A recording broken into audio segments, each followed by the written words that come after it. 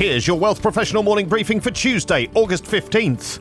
Manulife Investment Management has hired former Wellington-Altus private wealth president Geordie Chilcott as head of retail intermediary distribution. Chilcott left his previous role, which included executive vice president at Wellington-Altus Financial Inc., citing personal reasons. During his 2 years at the firm, he played a key role in the business's growth from $10 billion to more than $25 billion in AUA. In his new role at Manulife, he'll be responsible for delivering on the firm's business strategy in Canada and will leverage his extensive knowledge of the industry to help inform opportunities across the global retail business. His wealth of experience includes senior leadership roles at Sun Life Global Investments, Scotiabank and Dynamic Funds as CEO. Chilcott will analyse and optimise Manulife Investment Management's distribution footprint and develop new investment products, as well as managing key account strategy and strategic partner relationships.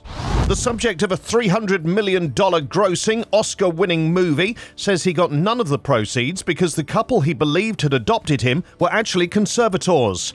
Former NFL star Michael Oher's story was told in the Sandra Bullock movie The Other Side, based on the Michael Lewis book of the same name, detailing his journey from a homeless child to a sports star with the Baltimore Ravens. Central to the story were Sean and Leanne Toohey, who took Oher into their care while he was in high school. In a petition filed with a Tennessee court on Monday, Oher alleges that the couple presented him with papers to sign, which he believed was a form of adoption. However, the documents created a conservatorship, which gave the Tooheys rights to conduct business arrangements in Oher's name. This agreement, the filing alleges, gave the Tooheys the means to exploit the football star's name and make millions of dollars for themselves. It was in place until Oher reached 25 years of age or until terminated by the court.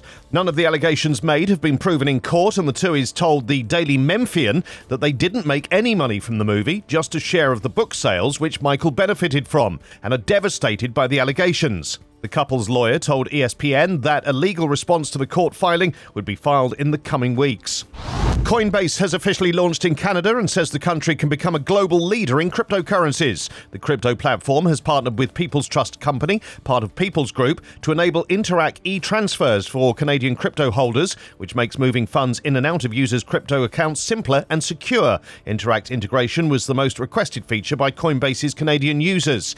Canada is a go-deep market for Coinbase following its signing of an enhanced pre-registration undertaking with regulators in March this year. The firm says it's working with regulators and policymakers to ensure that Canada has a strong regulatory framework, which could become a blueprint for global jurisdictions. Coinbase has invested heavily in the Canadian market, with the building of a 200-strong tech hub, its largest outside of the US. It also hired passionate crypto advocate Lucas Matheson as the firm's country director, and its venture arm is backing several startups in the Canadian crypto ecosystem.